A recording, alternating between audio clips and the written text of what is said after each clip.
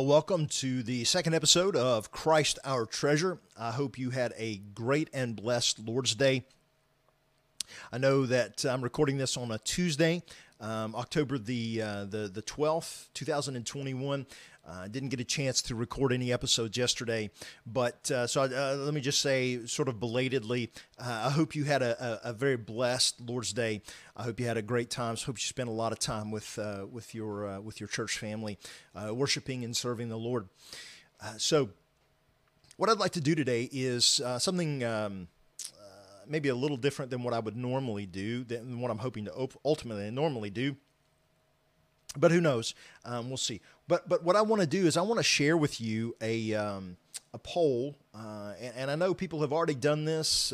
Probably, I know I'm sort of late to the game here in doing this, but I want to talk about a poll that came out back in August of this year that was put out by, I believe, yes, the Cultural Research Center at the Arizona Christian University. And so just some different adults categories that they identified with us, and thankfully they did in fact do some breaking out of these different categories, so they didn't just lump everybody in together. So I think that's good. So you have 69% are self-identified Christians, 35% are self-identified born-again Christians, 28% are self-identified evangelical Christians, and then you have theologically born-again Christians, 28%, and then you had integrated disciples possessing a biblical worldview, and this is what I want to talk about, at 6%.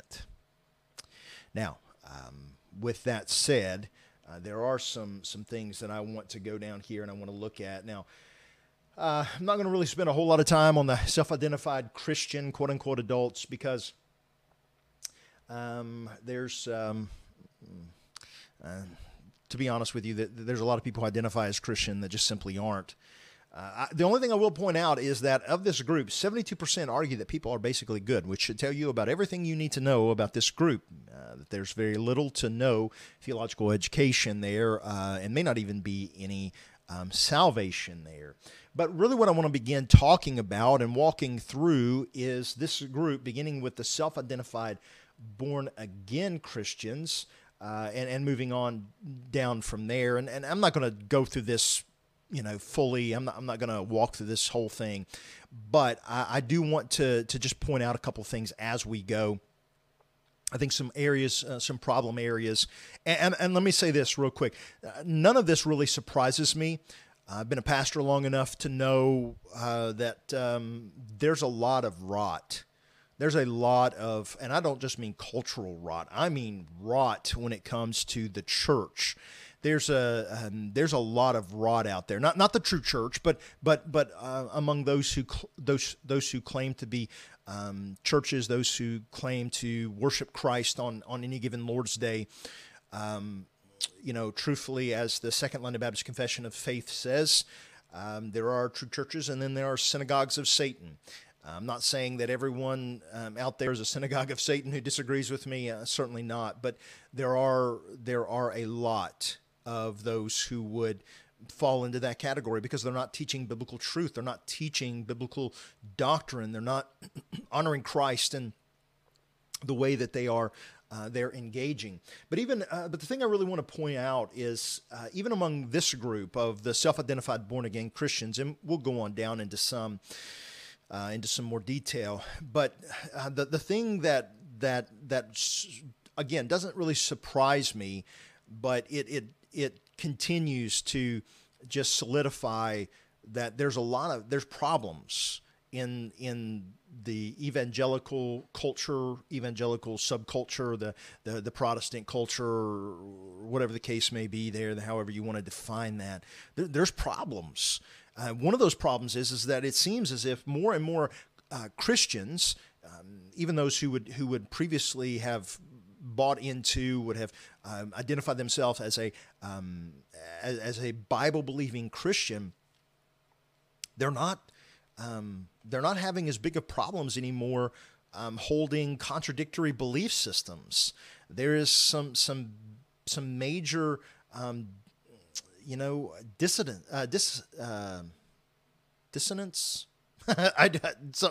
Just contradictions. Let's say it that way. And so there's some major contradictions going on there, and they're holding two different things. So for instance, I'll give you an example. 72% of those who identify as born-again Christians say that they believe that God is the all-knowing, all-powerful, and just creator of the universe who still rules the universe today. And yet, out of this same group of people, what do they say? Well, 77% of this same group of people say that having faith matters more than the faith that the faith that you pursue, or which faith you pursue. So in other words, as long as you're sincere, as long as you're a good person and try to love God and serve God, 77% of these same people who say that God is just and rules the universe, out of this group, they believe that it doesn't matter which faith you necessarily pursue, as long as you're pursuing some faith, and as long as you're doing it sincerely. And again, this same group of people who would, again, only 60% believe that the Bible is accurate and the reliable words of God or from God. But of this same group, more believe, 65% don't believe that there's any such thing as moral truth, absolute moral truth, objective moral truth. And it's an amazing reality. So even some of those who believe that even some of the 60% of those that believe that the Bible's accurate and reliable Word of God, even some of those guys, in order for us to get that percentage of 65% say that there's no moral absolute truth, some of them are betraying their own belief system, or at least what they're saying that they believe. And again, the scary part about this is that you have 62% who don't even believe that the Holy Spirit is a person. They don't believe that the Holy Spirit is a real part of the Godhead. 62% contend that the Holy Spirit is not real, is not a real living being, but is merely a symbol of God's power. Not just his power, but his presence and his purity. And 61% say that all religious faiths are of equal value. So, does this ultimately surprise me? Well, again, no, it really doesn't. And this is, I think, really indicative of why it's important for you, Christian, to be in a Bible-believing church. Now, when I say that, let me define what I mean. Bible-believing church, because it's easy for us to say, yes, my church believes the Bible, but does your church hold contradictory teachings and positions? And what I mean by that is are they teaching the Word of God? Are they preaching the Word of God? And I don't mean whatever tantrum that your pastor wants to get on today, or whatever whatever issue that your church feels like they need to face today. I mean, are they in the Word of God, expositing Scripture, exposing Scripture, showing you what the Bible says? Is your pastor or are your pastors going through the Bible and genuinely teaching the Bible, the whole understanding, the whole counsel of God, from Genesis to Revelation, right? In every sermon, showing how Christ is in the Old Testament, how Christ fulfills this passage of Scripture, and showing how perhaps how Jesus is the greater David, or those types of things. Are they showing you Jesus? Are they giving you Christ? And I don't just mean calling you to believe and repent and believe the gospel, although certainly that is the starting point. The gospel, though it is certainly contains that truth, the message of the gospel is amazingly complex, so much so that should we discuss it and study it all of our life, the gospel of Jesus Christ is amazingly beautiful, and we could spend an entire lifetime, 10,000 lifetimes, and never fully exhaust the depths of the beauty of the gospel of Jesus Christ, the teachings of the apostles, the teachings of the Word of God. And so it's important that you and I are in churches that are in regularly expositing the Word. And I know that expositional sermons aren't the only types of sermons out there. I get it. There are doctrinal sermons, theological sermons. There are, all kinds of, there are other types of sermons that are legitimate.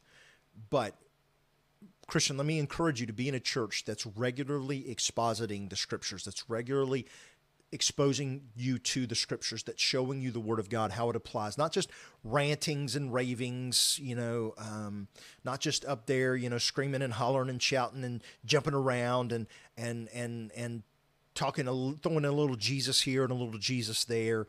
But I mean, from beginning to end, the message is Jesus. The point is Jesus. The point is to show you what the Word of God says, to teach you what the Word of God says, not to teach you about the latest ramblings or the latest rantings of your pastor or your church or your pastors, but allowing the Word of God to instruct you, allowing the Word of God to teach you, allowing God's Word to inform what you believe, helping you think through a biblical lens, helping you think about life biblically, helping you to think about all of life biblically, helping you to understand what God has said in all areas of life. So I hope that if you're not in that church, that type of a church, you will find that type of a church. You will find a church that will prepare you and teach you and help you to grow. If you live close enough, we'd love to have you at First Baptist Church of Independence.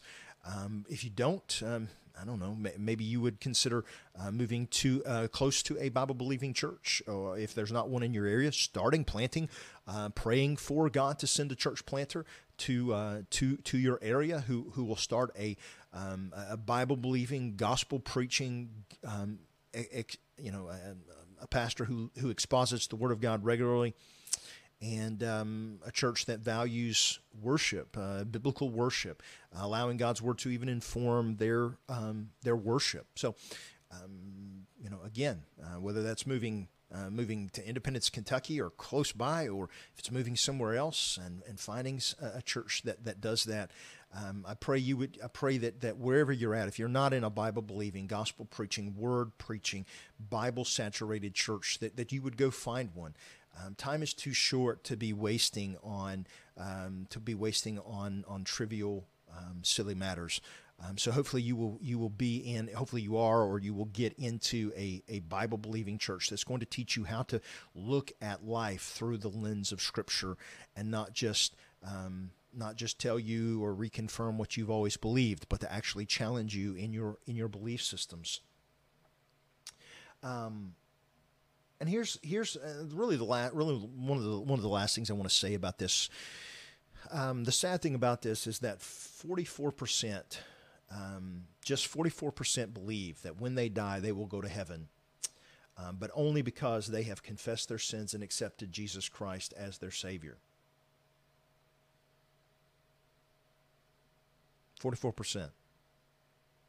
That is sad, right? Like, we should have the confidence that if we have truly repented and put our faith and trust in Christ, that we have the hope of Christ. Christian, you should know this. You should know that you have this hope. There's only one other thing I really want to point out here. And here I think is the really good thing, right? Of the small percentage of the of those that claim to identify as Christians across, whether they claim to be evangelical or whatever, 19%. And I know that's a that's a small number, but 19% do confess a biblical worldview, and I think that's good. And of those, 99% of those who have a biblical worldview believe that the Bible is accurate and the reliable Word of God. 99% believe that God is the all-knowing, all-powerful, and just creator of the universe who still rules the universe today. 99% say they have a unique God-given calling. 99% say they intentionally try to avoid sinning because they know it hurts God. I hate the way that is worded. That is absolutely horrific, but hopefully you get the point. 96% claim that every moral choice either honors or dishonors God. I don't know where the other 4% are, but I don't know. Anyways, and then 88% believe that God is a reason for everything. And again, maybe it's in the way that it's worded, and maybe that's why you have some differences there. But so there is good news, and I want to be clear about that. And we're not, everything isn't just bleak and dark and dreary and just, oh, woe is me, because there are Christians out there who do love the Scriptures, who do love the Word of God. So at the end of the day, like I said, I don't want to just say, focus on what's wrong. I mean, there is much to be woeful of and to weep over. But at the same time, Christian, as I said, don't just say, oh, my goodness, everything is going so bad and so poorly. Don't just say, oh, woe is me, or woe is this, or woe is that. Look, there have always been good churches, and there have always been bad churches. There have always been those who are synagogues of Satan, and there are those who are true churches of Jesus Christ. And I would say this: find a good Bible-believing church, join that church, get into that local congregation, submit to that local congregation, learn and grow from your pastors and elders. Help hold other brothers and sisters accountable. Don't allow your feelings to drive your beliefs, but instead allow the Word of God to inform your belief systems and the way you live your lives for the glory of God. So don't just say, woe is me. Hey, we're living in the end times. Everybody's gonna everything's gonna just get worse and worse and worse. Look, I certainly believe, as every evangelical Christian does, I think Bible-believing Christian does, that we are, that the end times commenced from the moment that Christ ascended to heaven. So we are, in that sense, living in the end times. But even if you're like me and you're a premillennial, if you don't know what that is, I would say just look that up. That is, you believe in a literal millennial reign of Christ, a literal 1,000-year reign of Christ.